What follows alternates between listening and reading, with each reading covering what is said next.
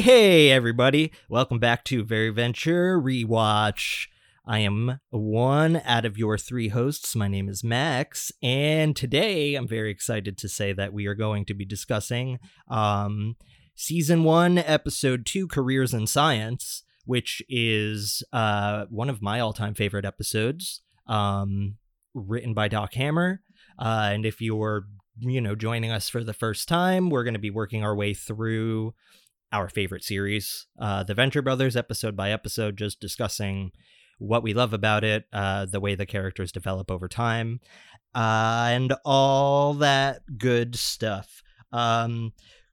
Careers in Science brings us out to space. Out to outer space. Can you do the? Sorry to interrupt, Aaron. Can you do the? Are you Tim able Curry? to? Yeah. Space. I can't really. Oh, do yeah. I think if you're listening to this, you probably know what they're referencing. I don't know what it's from, so I can't say. It's one of those VHS video game things. I don't think it is a VHS video game. I think it's like Command and Conquer or some shit, right? It's a cutscene, but it's a live action cutscene with Tim Curry. Okay. Yeah. But anyway, all right. Going out to outer space to visit Gargantua 1, which is a space station that Rusty's father Jonas built. And yeah, it's just wonderful. So I'm very excited to talk about it, but I'm also going to come clean and say I forgot we were doing this today until about an hour ago. So I did not take any notes on this episode. But I know it very well. It's one of my favorites of the entire series. I feel like any episode we could come to and still talk about it, even without having heavily prepared. Oh yeah, without a doubt. I think it's going to be fine. But it is helpful. But I just wanted to say, because I've had like notes for like the last two episodes, and this time I was like, oh, I got to be there in like half an hour. But yeah, so I'm Max, and do you guys want to we should introduce ourselves just so people know who's talking. Should. Yeah, so I am one of three co-hosts, and I'm joined by my two closest friends. My name is Aaron. My name is Connor. I'm two of three co-hosts. So wait, Aaron's three of three? Aaron, yeah, exactly. Okay. Is this a ranking system? No. It's not a ranking. It's just okay. I wanted to make a fraction joke in it. I'm so sorry. Was it a number 2 joke? No, but it can be. Let's say that. Let's say I'm making a number 2 joke and move on. My name is Connor. All right, cool. I'm glad I'm not either 1 or 2 then, because I don't want to be. Well, number 3 is diarrhea. No, I did not third's know the that. best, right? One is... No, third's the one with the hairy chest. I'm number 3. So wait a second. 1 is pee, 2 is poop, and 3 is the best? Yeah. Simply the best.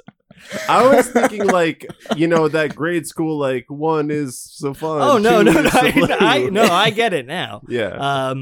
But I didn't before. This is what happens when you mix up pee-pee and poo-poo. It makes a mess, and you get everything off the track. Just easier to remember. This is production code 1-02. We're watching the Venture Brothers. Welcome back, everybody. This is episode P, season P, episode poop.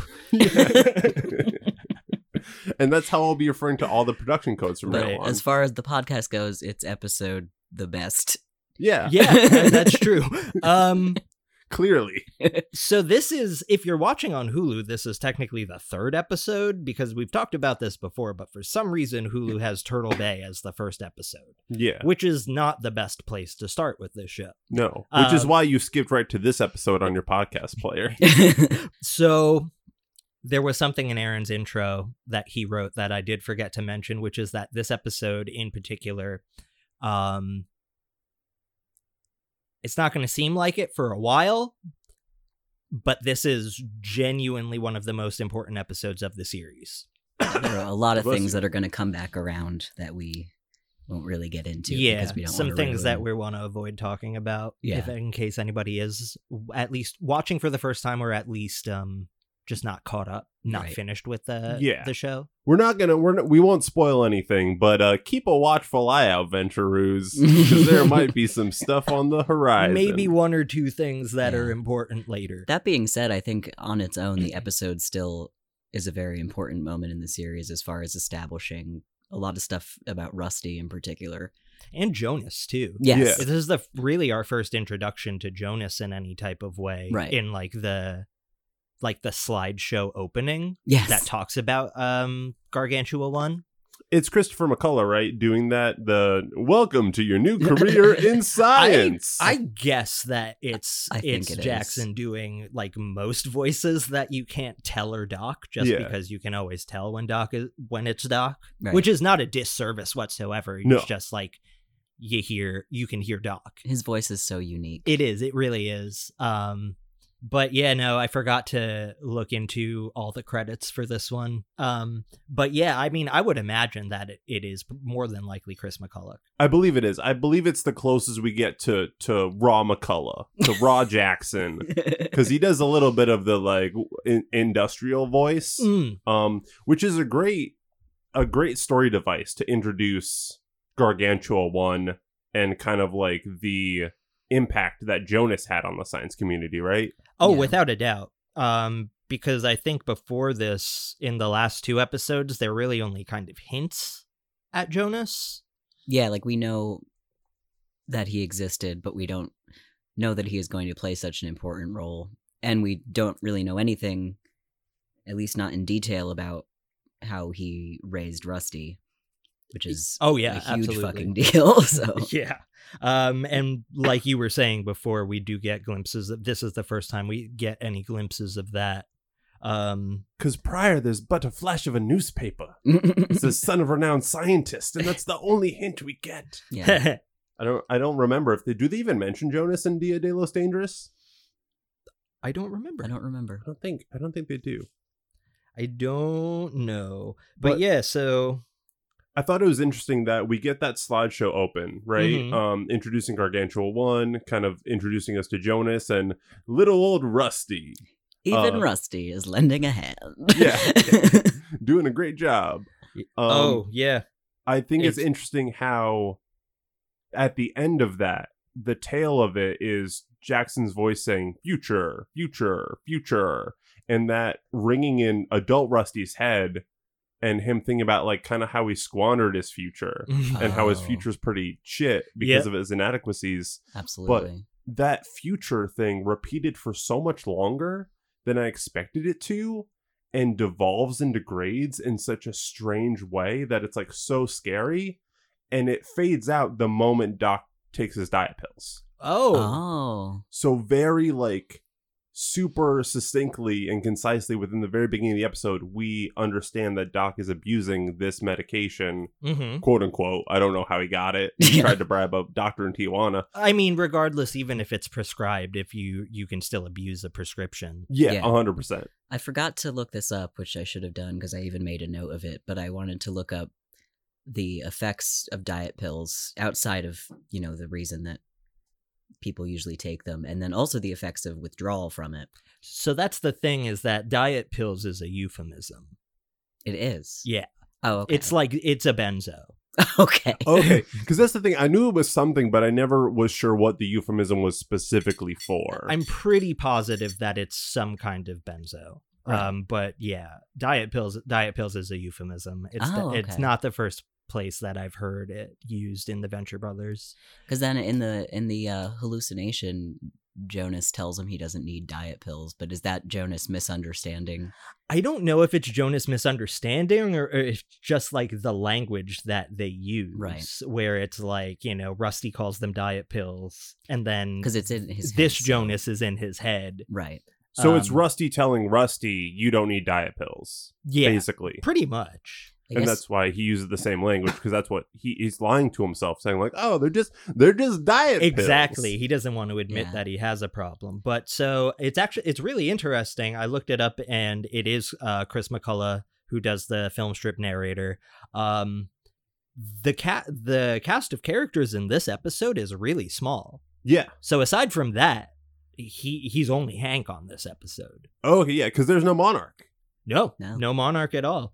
And then, but yeah, so this is the first appearance of Jonas. And then also, Dean is reading Giant Boy Detective. Yes. So Screw Giant Boy Detective. This is our this is our introduction to Giant Boy Detective as well, which we get a lot more of later in detail. Well, there's some detail, but it's a nice nod to be like, all right, cool.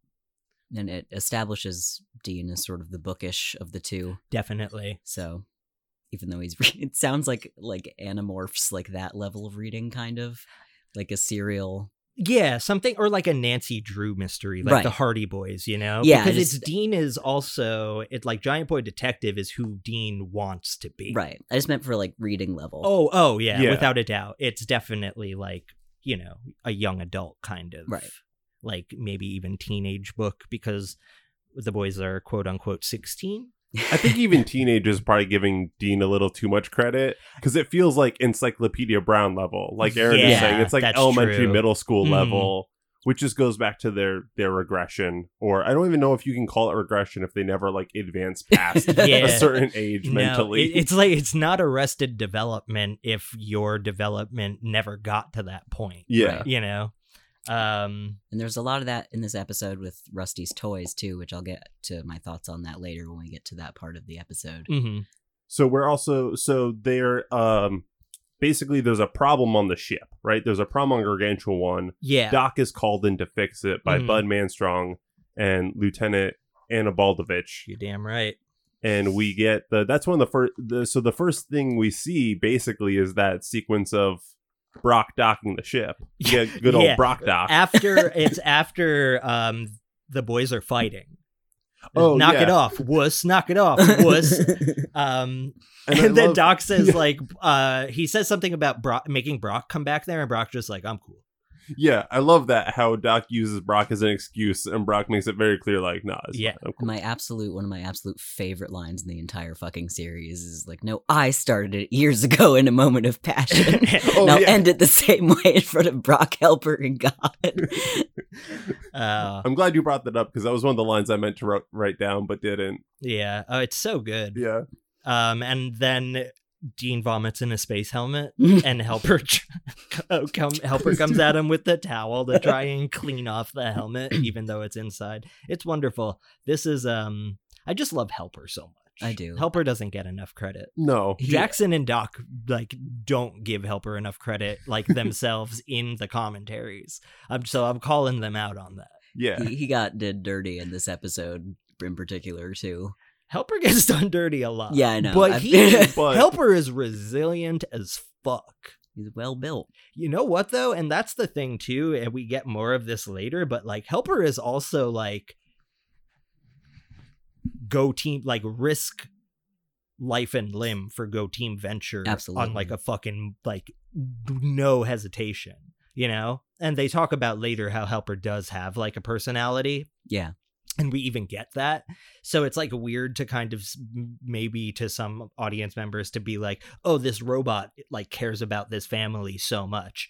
But like it's so abundantly clear and true. Like there are legit moments where like I get misty eyed because of something that Helper has done to like defend the family. Yeah. And I think it works both ways. I think there's a lot of affection from the Venture family, including Brock, toward Helper. Oh, without a doubt. I feel like they don't think of him as a robot, really, even though he is.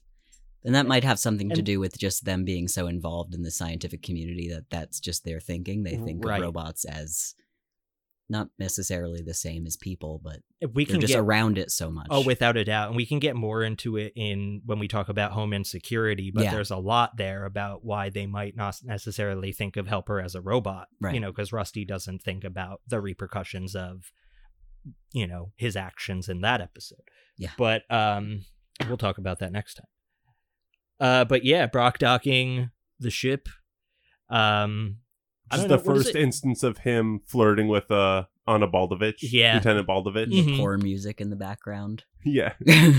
And I like how Brock leans into it. Like, he knows it's a joke, right? So it's not even just like, oh, haha, this is funny how it sounds like, you know, what they're doing. But at the end, when he makes that orgasm sound, like, that's just to kind of like needle Doc, right? Like, he's just... Yeah, I think so. And that's not the only time. He does that in later episodes too, like making the same kind of joke about driving something phallic. He's a very phallic forward character. Brock likes I'm gonna to fuck. say it. He Yeah. does. He Very fucks. phallic forward. We see him be phallic forward. In this very episode. Well, we don't see this. I was alluding to a certain scene in The Talented Mr. Brisby. Right. Specifically a shot where he's like, I gotta go take care of something. Oh, right. But first, God's arrow, as they say. yep, first time I ever watched that scene, my mom was there too. Wonderful. Yeah, it was great. I saw Superbad with my parents in the theater. I saw Zach and Miri make a porno with my mom in the theater. Oh, wow. And then on the ride home, she talked about how big she thought Jason Mewes' penis was. Oh my god. Oh. And were I her was like, thoughts? let's not fucking have this conversation, please. Oh, she didn't give you like a ballpark figure. You just Oh, cut she it said off. something else afterwards. Oh, okay. And I really don't even know if I want to repeat it. Yeah, Okay. that's not for public consumption. No. But anyway, so we get to the ship. Bud Manstrong instantly thinks that Brock is Doc, which just again plays to Doc's insecurities and failings as a man, Mhm. because he's just this, like, compared to Brock, he is this tiny inadequate person, right? A waif of a human being. Yeah. And Brock isn't even he's the only one not bothering to wear a spacesuit the entire Oh time. shit! I never even thought about that. I didn't Wow. even think Yeah. about that either. Not until he voluntarily goes out into space. Yeah. At the end of the episode. Yeah. And then Anna Baldovich takes off her helmet, Mhm. and we get I don't know how I feel about this joke. Like, I'm not personally Yeah. offended by it, but I Right. don't know if it necessarily is one of the ones that holds up super well. Yeah. Because we don't get to see her face, but the joke is that she's, like, apparently very, like, hideous, Right. or like has some kind of, like, I don't know, disfigurement maybe. There's like a fun little animation thing when she takes off her helmet for the first time where Hank's hair like frizzes up for a second. It's so strange to see Yeah. that shot of Hank with, like, curly hair. I think they talk about it on I've heard them talk about it on something, but it's very strange. And that's the weird thing about it, is because it is uncomfortable that it makes fun of, because we don't even know exactly what it's making fun of, if she's just, like, very ugly or if there is a disfigurement. So it totally feels like it doesn't feel great. Mm-hmm. Yeah. But everyone's reaction is so over the top. Yeah. Like, no one is able to be polite. They're like, their instincts take over and they just look at her with horror, and she doesn't even seem to, like, notice the whole episode that people Mhm. like gawking at her. So it's this weird absurd territory where, like, it's almost so absurd that it feels better, but it is strange. Every time I watch this episode, I think about poor Lieutenant Baldovich Yeah. and how people just stare at her. Mm-hmm. And I think I actually really like her as a character because of how much she knows what she wants. Oh yeah, absolutely. She just Yeah. like really tells Bud to fuck himself, and Truthfully, she really does. Like, they gave this character a lot of agency, yeah. where she, like, does the things that she wants to do, and she doesn't feel bad about doing it, which is, it's nice in the context of it being, like, sexual, in that she wants to fuck Brock. And so I guess spoiler alerts for a conversation we'll have in a few minutes when we get to that scene. But, like, she wants to fuck Brock, and then she does. Yeah. She's not like, oh, like, now I'm ashamed of myself. She's like, no, I fucked that dude. Yeah. Yeah.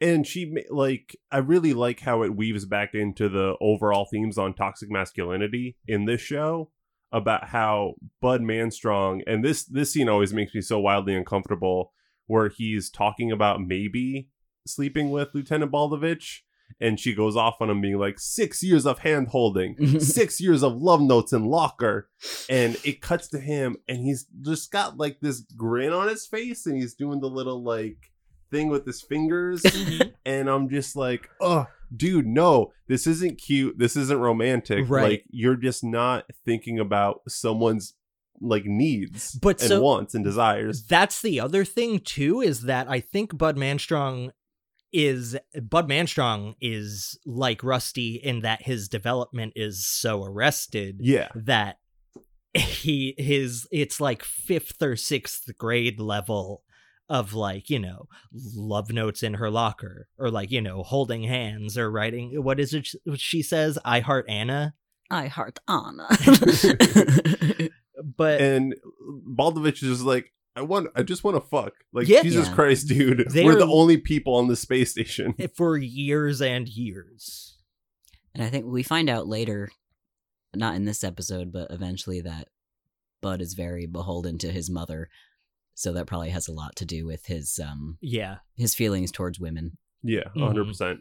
And I think this is skipping ahead a little bit, but while we're on the subject, I think it's a great, funny distillation of like that toxic attitude of like a dude who just wants to court someone in a very childish way and gets upset when they like are with somebody else, where he's yelling at her in the hallway and he's like, you already got it in the lap from not me.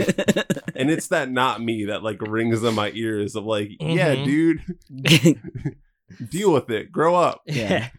So there is the They were called, Bud Manstrong leads them all to the bridge or whatever.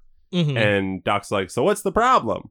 And he points to this basically like, I don't know, computer console thing. It looks like Hal. Yeah, it looks like, it's the light on the console looks like Hal. Sure. Yeah. But there's this big red ominous light, and underneath it just says problem, and the light's on, and that's the only explanation Bud Manstrong gives. He's like, the light went on. That's never happened before. And he hands Rusty a plate that was presumably taken from the console that says, if problem occurs, contact Dr. Venture. And that's the only explanation we're given to what's going on, and Rusty's on the case. And then the boys try to help him, and they're like, it's on, it's off. That's called blinking, boys. That's one of my favorite lines in the episode, I think. It's an example of how, like, this show has just infected my vernacular. Like, regular on is something I say a lot, and people are like, what the fuck does that mean? Yeah. Just say on. Oh, but it's regular on. And I think it's also interesting how Bud Manstrong exudes such Boy Scout energy that even after Doc pisses himself, he's like, all right, let's get to work. That is something that we should have mentioned. It happens early on in the episode, but right when they get off of their ship and onto Gargantua 1, Doc is talking about how he has to piss, right? They don't end up getting to the bathroom, and then so he just goes in his suit, assuming that there's a waste collection pouch built into his spacesuit. There is not. So for the rest of the episode, Doc is complaining about how uncomfortable he is because his spacesuit is full of piss. Yeah. As he calls it, my salty leavings. Yeah, I wanted to mention that. Oh, like, it got into my gloves.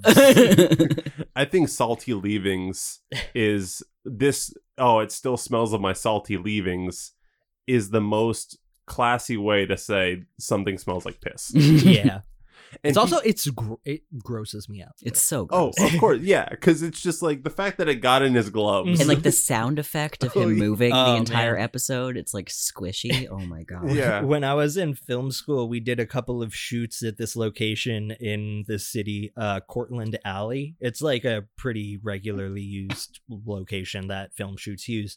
And I called it Piss Alley every time we were there because it just fucking reeked of piss. Like no public restroom I've ever been in.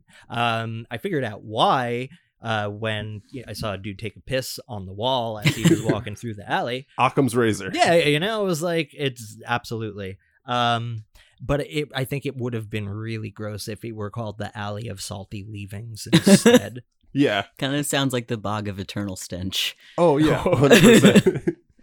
And I think Bud Manstrong even mentions, because Doc pisses himself right as soon as they're introduced to the problem light. Yeah. But Bud even says as soon as they get off, like, oh, if you guys need to go, I can't remember how he phrases it, but he very kindly says, if you guys need to piss, like, let's go piss. And Doc's like, it's okay. There's a collection pouch, I'm sure. And I love the visual gag of seeing the pee stain forming on his spacesuit. Yeah. Like they just cut to a wider shot and it's a fucking massive piss stain. Yeah. And it's all like, oh, man, Doc is not hydrating clearly. and he's just standing there proudly as if nothing is wrong. Yeah. Oh, that reminds me of that one joke in Hubie Halloween. Which one? I'm pissing right now. Oh, Watch Hubie Halloween. I know you're saying that to the listener, but you were looking straight at me when you said it, and I was like, I already did, bro. Well, but I'm gonna again. Yeah, good. Yeah. I've seen it 4 times. Have you watched it, Aaron? I canceled my Netflix subscription. You're gonna have to borrow one of ours so you can watch I was Hubie gonna Halloween. ask. I was only gonna renew it for season 4 of Glow, but now that's irrelevant. So Yeah. Oh, yeah. Rest in peace, Glow. Hopefully they get the movie. I'm not cutting any of this out. No. Yeah. Good. You might be able to put together what...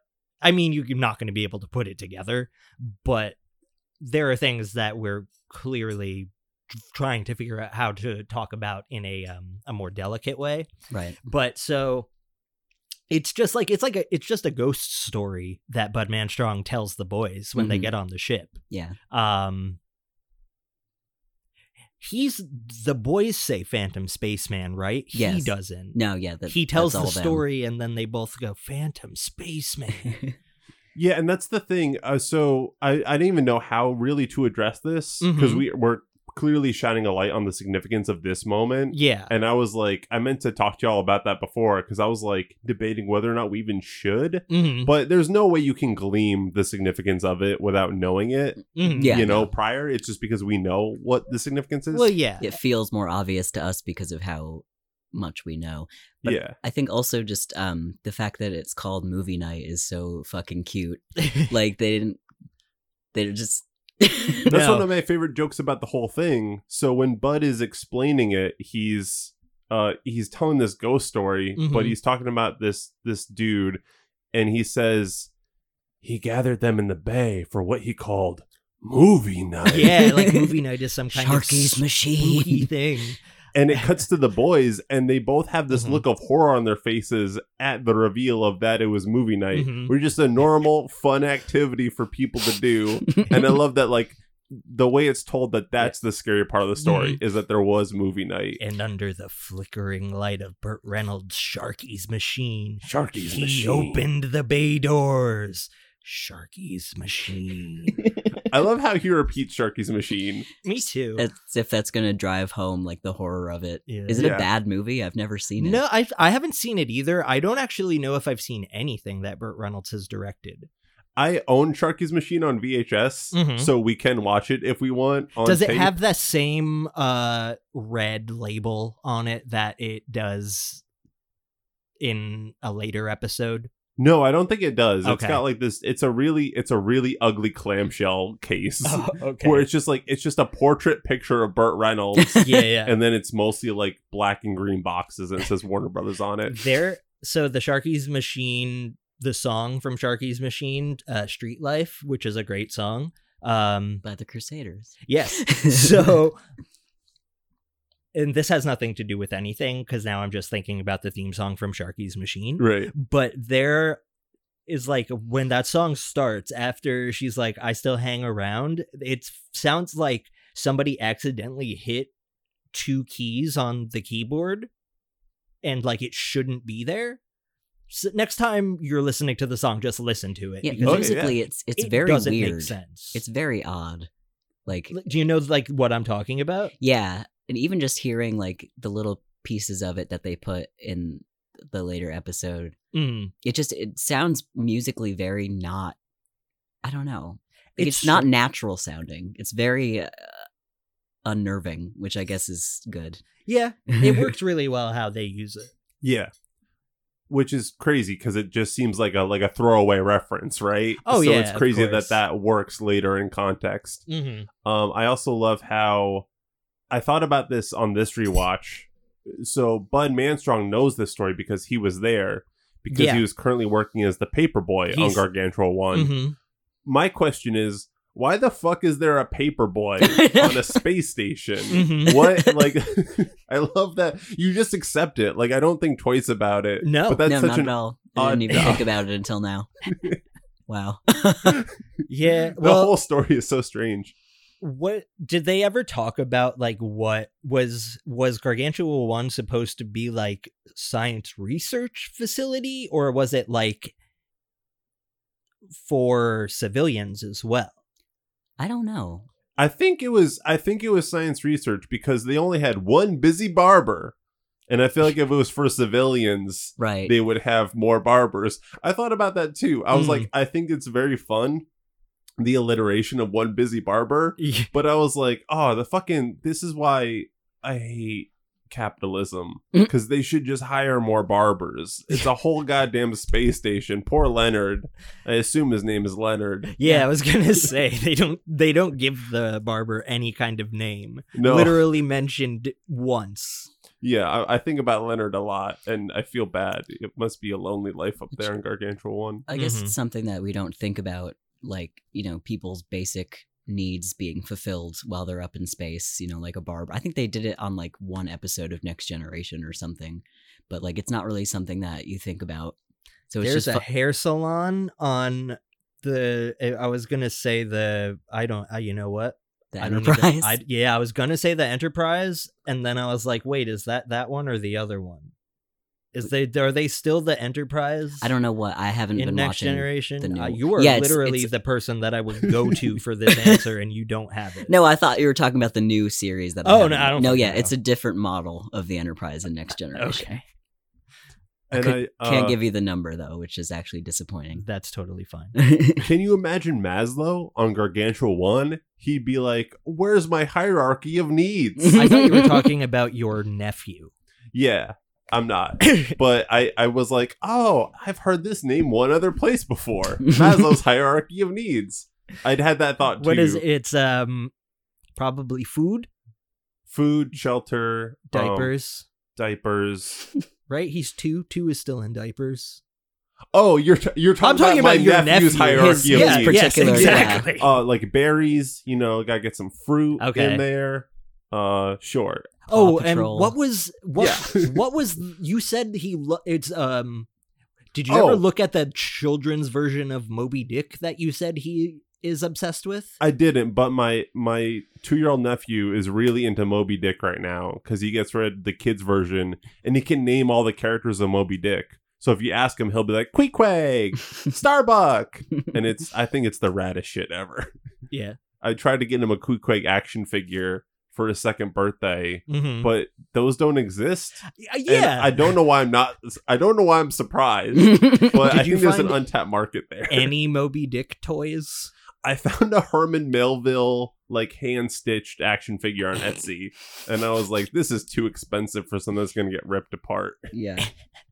That's definitely like a age 5+ sort of toy. Oh, for sure. Yeah. Just give him a few years. If he still likes Moby Dick, then I when I was 6, I was like, ugh, Melville's passé. You know what? Get him the Criterion Blu-ray of Bout Travail, because that is based on a short story by Herman Melville. Oh shit, really? Yeah, man. Fuck yeah, yo, Like, Claire loosely Denis heads based. in the house. What? Mhm. Anyway, back to cartoons. Now I'm okay. I could talk about Boat Trivia forever, but Also, we should circle back. I got very particular with the HAL thing in describing the box that the HAL light is in, but we should mention that reference more because I feel like I kind of cut that off. I The thought fact that you were Problem is saying HAL 9000. Howl as in like moving castle. Ginsburg. well, no, the Earwolf Network that no longer exists. We got 3 different references on the table, boys. Hell yeah, pick one, whichever one you like the most. Yeah, it's the Miyazaki, for Yeah. sure. Yeah. I think so. I've Well, I only don't seen that one once. Yeah, I haven't seen it. I don't know. The only one I've seen in full is Princess Mononoke. Spirited Away really is good. Mm-hmm. Howl's Moving Castle pretty good too. It's got Christian Bale in it, and he doesn't do the Batman voice, and that's always a plus. Anyway. My moving castle, Rachel. Oh, sorry. Where's my castle? Where is it? Where is it? It's always moving. Where is it? Oh man. Oh my god. Reset. I feel like I don't need to see that movie now. You don't. I Don't mean, no, reset. you do. If you cut that out, I'm gonna be so upset. I'm not. I can't. I'm crying.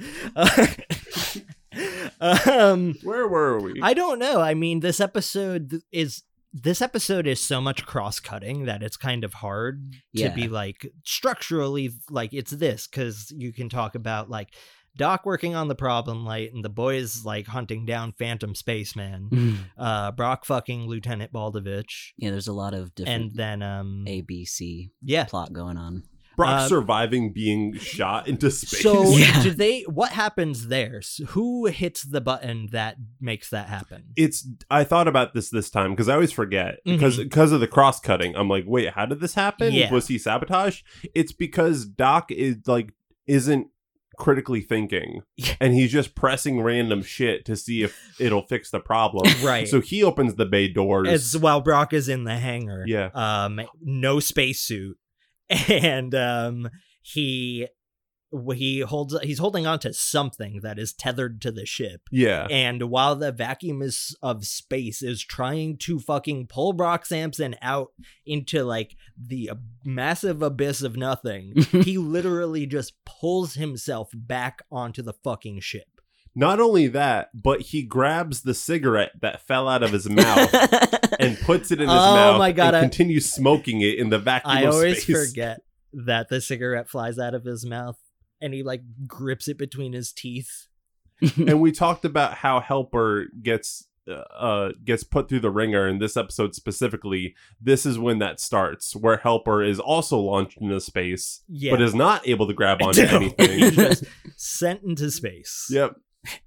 Then he like tries to communicate with Earth and calls that woman's cell phone. Oh yeah.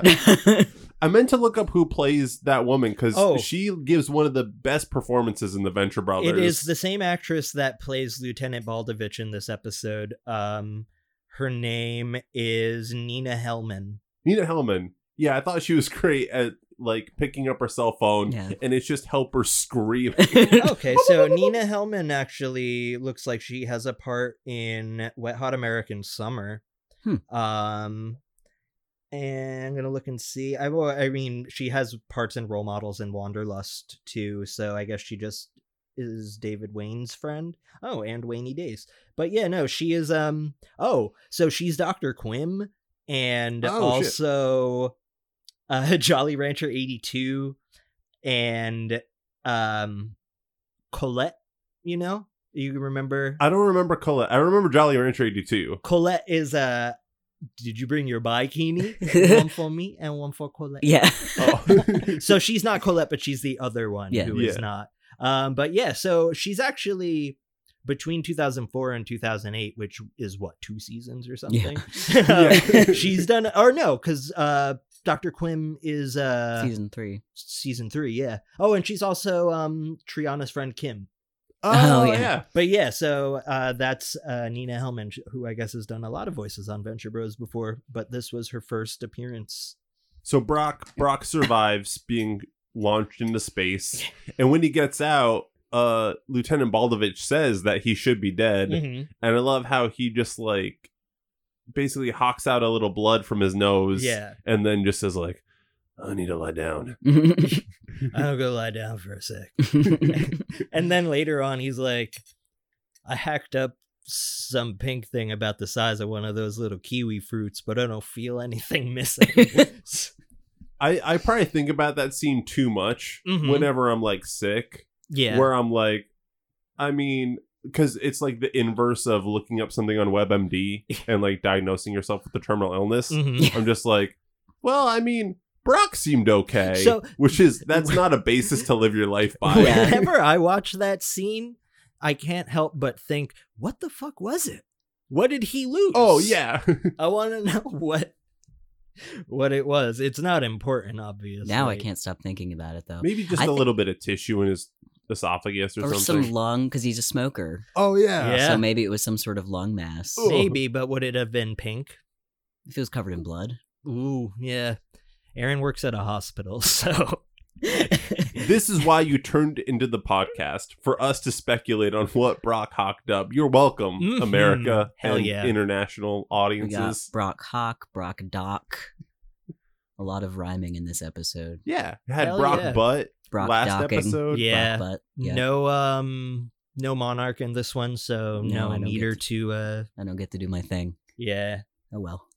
Oh well is... I think if I don't want to do it in every single episode that the Monarch's in, unless... Well, no, but if there's a good if there's like a good monologue.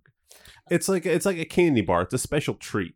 You don't want to have it all the time, Yeah, but no, every of once in a course. while. It's like we can't do the who plays Professor Richard Impossible bit in every episode because he's not in every episode. Mm-hmm. I had to. We can do it. I mean, we could.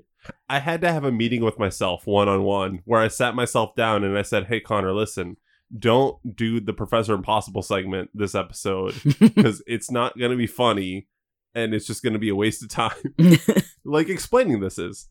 But that's okay. I feel like establishing it now sets it up for when we get more Professor Impossible. And True. The fact that every fucking time he shows up, he's pretty much voiced by somebody else. Yeah. Yeah. Do we want to get into the pivotal scene of Rusty's hallucination of his father, kind of delve into that and I mean, unpack that a little bit? We can definitely talk about that because that's really the first time, even though Rusty accidentally turns on the anti-gravity. Yeah, and then when he falls and hits the console, and it's so fucking good. He falls and hits the console, and does he drop some diet pills, or the diet pills are floating around and they fall to the ground too? Because he was trying to take one when he accidentally hit the anti-gravity, and then he's trying to grab him in the air. Right. Yeah. So he hits his head, and a giant ghost of his father, Jonas Venture Senior, you'll find out why later on. But his father Jonas appears to him in like a few different outfits, and like at first is like it's like he's like on a jungle adventure and is like calling to Rusty to like, you know, like join him on this adventure or something. Mm-hmm. It's a weird introduction to Jonas, but also establishes that type of character that he is, like the super scientist who is like just also like an adventurer, basically. And I mean, Rusty has a lot of traumatic memories on all of these adventures, so he's like cycling through all of that. Mm-hmm. Yeah, and it really feels like every time we cut back to Jonas and he's in a different outfit and he's referencing a different like unseen adventure, it really feels like flipping through episodes of the Rusty Venture show. Sure, yeah. And that was the majority of Doc's only real relationship with his father was as like boy adventurer, right? Mm-hmm. Yeah. Like the home life, Jonas was much more of an absentee dad. So all his memories are just of the trauma he experienced in those adventures, and Jonas playing the role of like adventure dad and not like actual father. Oh yeah, 100%. I wrote down, because we see him and he's this like you said, a gigantic version of Jonas. Mm-hmm. He's just towering over Rusty. He must be like 12 dang feet tall. Yeah, I wrote down, that's a tall daddy. That's a tall daddy. Yeah. Well, I mean, that's probably how he remembers his father as a child, being that much taller than him. Yeah, like when you're little, everything seems big, and then you go back to like an elementary school and you feel like you're inside of a miniature. Oh yeah, it's fucking weird. And I mean, also there's the symbolism of him towering over him in that regard, like just, you know, literally casting a shadow over him. That whole thing is Rusty is constantly living in the shadow of his father's greatness. Since Jonas in this hallucination says that it's Rusty's fault that the problem light is on, it means that Rusty knows that it's his fault, which we find out in a way it actually kind of is. Yeah, because absolutely. One of his toys that we see him playing with at the beginning of the episode in that like film thingy, it melted into the inside of the console, which I thought it's Chekhov's cowboy. And I think the fact that it's a toy, like leaving that behind on Gargantua 1 is maybe like an allegory for how he is stuck in his childhood. That a childhood item is what's causing the problem, and then once he wakes up from that hallucination and takes responsibility for it, that's when the light turns off. Yeah, and it really is all like, it's perfect symbolism, right? Because like Rusty even points out, who has a 10-year-old built a space station? Yeah. Like he should have just been playing with his toys. That is the childhood that was robbed of him, and he wasn't able to like move past that. And I love how the hallucination Jonas even points out that Rusty thinks it's his fault, because he's like, well, if I'm a projection of your, you know, subconsciousness, then you're saying you caused the problem. Exactly, because what Rusty says, you're a projection of me hitting my ego. And then he's like, all right, crazy. Well, then by your logic, you're the one who thinks you broke the space station. Yeah. And I think it's definitely just like Rusty has a tendency to blame himself because of his self-esteem issues, not that he deep down actually knows the cause of the problem. Mm-hmm. So, especially regarding things that involved his father. Yeah. You know, like he wouldn't necessarily blame himself for like the actions of Gardo in Home Insecurity, right? But that's because he built it. But if it's something that Jonas built that's not working, then that's really where his like internal struggle of like, this is my fault. Yeah. Comes from. That's like classic emotionally manipulative and abusive parents of, then when you grow up, you just think that everything that happens is your fault. Oh, I mean, and later, you know, this is like way later on, but we find out that Rusty's childhood therapist was his father. Yeah. So it's like just there's so much that goes into like the show helps you empathize with Rusty so much, even early on, because it's just like, oh man, this guy's dad really fucking sucked. Yeah. And I mean, I think it also has so much to do with the charm with which James Urbaniak does him. It's just, Yeah. I can't. Don't get me started on how much I love James Urbaniak and his performance as Dr. Venture. I think it's one of like, not even just like the all-time great voice acting performances, just one of my favorite performances in general. The fact that fucking James Urbaniak still has to go out and audition for like bit parts is insane to me. Yeah, he should be getting phone calls. Wild. James Urbaniak, if you ever hear this, which I doubt you will. If you liked one of my tweets once. Hit me up, so man. We're already buddies. Yeah. Connor and I make movies and we got you. That's the thing. I was going to say, in our books, James Urbaniak is offer only. In the Max and Connor world, offer only. But then, like, we can't afford to pay him scale. So there's also that. Yeah. We have no money, but someday we might. Yeah. And if we do, James Urbaniak, we would happily pay you to star in. We're not on some sort of power trip where we're like, come and read for us, James. Hey, Jim. Yeah. You'll be paid in exposure. Get the cartoon guy. the Hal Hartley janitor man. Get me Poetry Boy. Yeah. Get me Julie Klausner's boyfriend from Difficult People. Y'all gotta watch Difficult People. It's very funny. I just remembered that he is Graham, the producer on Review. Oh, yeah. Which is a fucking evil character and performance. Like, he's like, it's like weird, very subtly evil. Aaron, have you ever watched any Review? No. Welcome back to the review. It is one of the most special things that I think Comedy Central has done in a very long time, since they decided that they were going to start showing South Park. Like, I don't even know.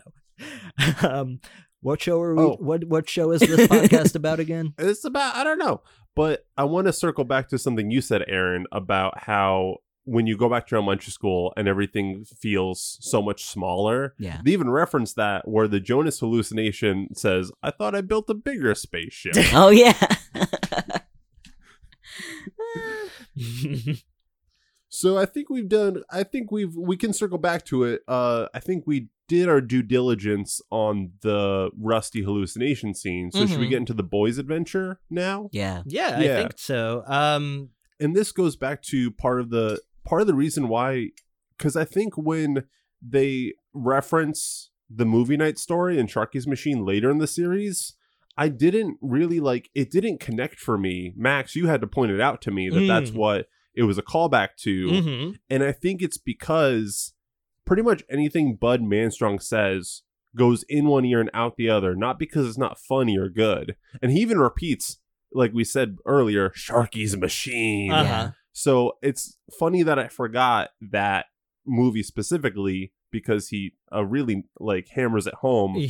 And I think the reason I always forget it is because of how much Phantom Spaceman lives in my head rent free. Yeah. And how much the boys just keep saying Phantom Spaceman over and over again in the episode. I hate Phantom Spaceman. Yeah, and that line, Spaceman's a big fat jerk. They're 16-ish, right? Let's just say. And they're still saying things like big fat jerk. to a person they presume killed their dad. Yeah, they find Rusty's body after he hits his head, turning off the anti-gravity and falling to the ground, and they just assume that he's dead. Yeah, because which is another part of how naive the boys are, is that he's unconscious on the ground. He's dead. And doesn't one of them suggest like checking? But then they're like, ew, I don't want to touch him. They both think it's gross. That's is it that, or is that when they find Colonel Gentleman dead? No, it's when they find Rusty. Okay. I think Dean is like, oh, you should check. And neither of them wants to like check his pulse, and they both think it's gross. Mm-hmm. So Hank kicks his shoulder, and because that doesn't do anything, they assume he's dead. Mm-hmm. Is it gross to them just because he's supposedly dead, or is it because he's soaked in piss? I feel like it's got to be the piss thing, because they're wearing spacesuit gloves. Like, they don't have to actually physically touch him. Yeah. I don't know. I feel like the boys would be grossed out by having to touch a dead body. Yeah, despite true. everything they've been through, they're still very without a doubt innocent about that sort of thing. But then we also need to consider, which is something that we will learn later, the boys don't remember a lot of the things That's that true. they have been through and experienced in their lives. And also, now that I think about that, we were talking about it in mutually exclusive terms, right? Is it because they think the body's dead, or because it's covered in piss? But it could be because it's a dead body that's also covered in piss. I gotta tell you, if I found a dead body that was also covered in piss, I would be that much more disturbed by it. Yeah. Because I'd want to know why. And I think that's fair. Mm-hmm. I don't think anyone would judge you for feeling that way. Thank you. yeah, I it wouldn't be appreciate a pleasant. I think that kind of happens when you die, though. Sometimes. that. Yeah. Oh, yeah, your You're muscles the one relax. who works at a hospital. Yeah, you pee. When you die?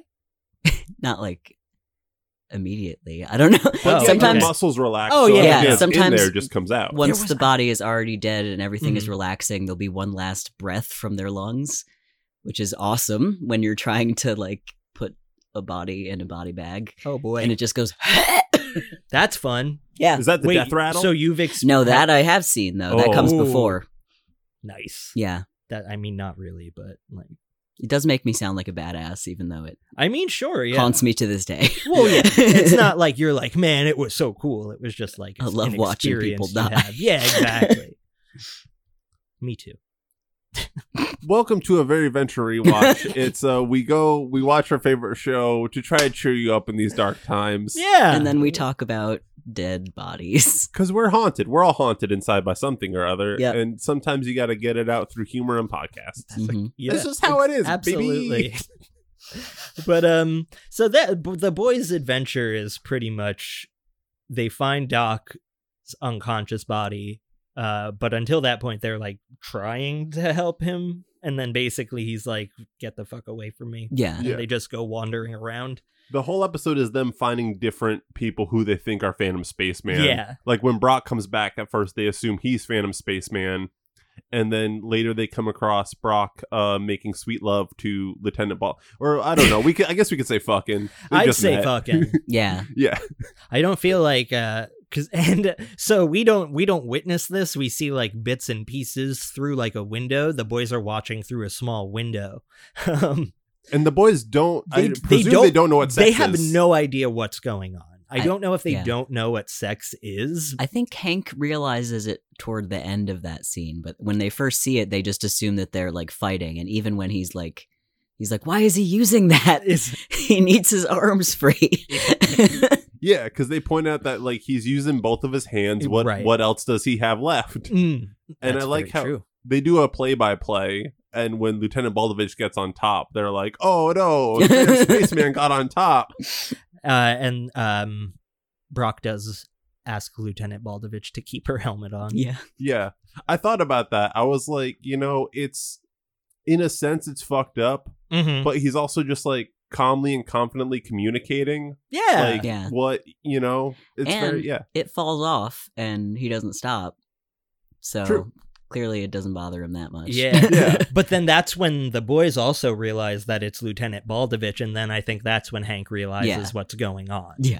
Oh yeah, that's the thing. I think it's definitely open to interpretation. Mm-hmm. The way I think about it, because they both have like a look right on their faces of them concentrating, and like they're both having a thought. Mm-hmm. And the way I read it is that they're so naive and so obsessed with Phantom Spaceman that their brain isn't even making it to the station. Like if they thought about it more, they'd be like, oh, that's what was happening. Mm-hmm. But it feels like they instantly shift to like, so where's Phantom Spaceman? Yeah, it has Like- to do with that, because Mhm. that's what our current adventure is. That's definitely where Dean is at, but I feel like, I think, doesn't Hank like glance over at the like kind of side eye the window Yeah, again with he a makes little a little smirk on his face? Yeah. Yeah. And you can hear while they're both like just contemplating. I love how you can hear Brock's sex noises always make me giggle every time. His fucking screaming. Oh!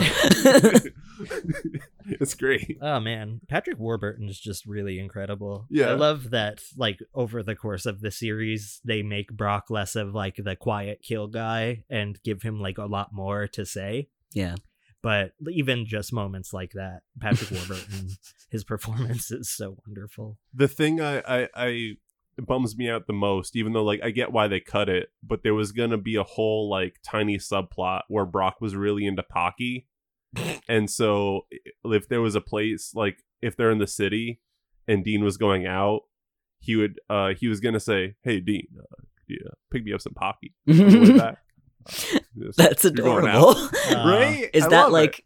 official lore that they just didn't include, or is it okay? Yeah, they mentioned on the commentary how they were gonna include a thing, but it just didn't fit anywhere. And it Yeah. was just like there's nothing beyond just Brock likes Pocky. Maybe- Brocky likes Pocky. Maybe it was like a him trying to quit smoking thing. Oh yeah, Like Mhm. the same shape, replacing the ritual, and getting then, a new oral fixation. and then he just liked Pocky and also smokes. he That's does. usually He how does it try to ends vape at one point, Yeah. but for like one episode. Mhm. up. And then the rest of the episode happens. Yeah. I mean, Yeah. that's kind of at that what Brock and Bud Manstrong have to go out of the ship to fix Oh. something. Yeah, and And they Yeah. then fight. Bud Manstrong, like, he's trying to tell Brock that it's okay that he fucked Anna, but that he hopes that he'll make an honest woman out of her. Yeah. It's just more of Bud Manstrong being like, His childlike white knight yeah. sensibilities. And he puts his hand on Brock's shoulder, which is not something that you ever do, because then Brock gets the crazy kill look on his face. Yeah. And then beats the shit out of Bud Manstrong in outer space. And I think that's funny too, like that Bud Manstrong has such this like twisted sense of relationships that when that is challenged, he's like, he sets this plan in motion of, it seems like he's gonna murder Brock in space, Mhm. right? He's like, oh, I'll go out with Brock, it can be dangerous, and he's Yeah. got that deranged look on his face. And I like how even with that plan, Brock still is like just a hand on the shoulder. Brock's like, I'm just gonna beat the shit out of you. Yeah. And he wholly deserves it. Mhm. Oh yeah, it's what we all wanted. Yeah. And I love how I love the references they sprinkle in this show, because when Bud Manstrong is giving that weird speech as if Brock is like a suitor and now has to make an honest woman of Lieutenant Baldovich, Mhm. he says, you'll be quite comfortable. Her father invented the Mr. Mouth game, so she's an heiress. I love when they include references to like 70s board games and things like that. Yeah. You know? They talk about the speak and spell a lot, which is something I had in the 1990s. Mm-hmm. My one, you know how like people have like touchstones for getting into impressions? Yeah. My touchstone for Sean Connery is from the show, and it's when he's making lists of the games he wish he had as a child. Yes, as is Colonel Gentleman, by the way. Yeah. Oh yeah, sorry. Colonel Gentleman is making a list of games he wish he had as a child, and he just says Scooby-Doo mystery game, Micronauts. So yeah, Bud Manstrong gets the shit kicked out of him, gets Mhm. left out there in space. Um, Problem light goes off. Yep, Rusty fixes the problem, and then they all leave, and Anna Baldovich leaves Bud Manstrong floating out in space until he apologizes. Yeah. And then at the post-credit sequence, we see Rusty's salty old spacesuit drip some pee on the control board. And then Sorry. the problem the light comes back on. Yeah. Yeah, quick correction. That is not the post-credits It's not tag. the post-credit tag? No, it's the very end of the episode before the credits. Okay, right. Is the piss dripping onto the console. I couldn't remember. Problem light comes back on, and it's blinking, right? I think so. Yeah. I believe it's flashing. And I just love it's such a nerdy thing to talk about, but the Gaussian blur on that light looks so good. It's so good. And I think it's interesting because I'm gonna kind of tiptoe around this a little bit. Yeah. But it is kind of like I don't know, like a tease. Sure. Like, oh, there's another problem. And every time that episode ended, when I would rewatch it in previous years, it felt like something that may be addressed later, like it may come back. Right. But it also kind of leaves my mind after I watch a few episodes. Yeah. Like, Sure. oh yeah, they end it that way. And for the longest time, it never felt like, oh man, they never addressed them fixing it again. Well, like they never went back to fix it. Yeah. But it's just like, oh, it's just the way it is. Well, But then it wasn't. well, I always, for a long time, just assumed that that's what led to the events of Guess Who's Coming to State Dinner. Oh, yeah, true. When I first watched it, I mean, I've said this in previous episodes, like I didn't expect it to be as Like serialized? yeah, I didn't expect there to be as much continuity, so I just thought that was like a fun gag, like, oh, Right, the light's right. back on. Yeah. And then it ends up being, very important later on, and I think there's a lot of moments in the show that come back. I just assumed that it wasn't going to be Oh, yeah. made with such care at that point. I liked it, but it wasn't like, I had You- no idea yet. You didn't realize, like, the amount of passion that Doc Exactly. and Jackson put into it. Yeah. Yeah. None of us were going on like message boards being like, they never addressed that. It was like you were saying, a fun gag at the end of the episode. Sure, oh, it's sure. broken again because of his piss. Mhm. Doc fixed it and then he fucked it up again. The post credits, which I did want to talk about, Post-credit is that Helper? yeah. Okay. All the post credits it's a shot of the Venture compound, and then it's Helper re-entering the atmosphere and just luckily crashing it like right on the front step, just to explain that here's how he got back home. Mm-hmm. And I thought about it. I think it is the most minimal Venture Brothers tag ever.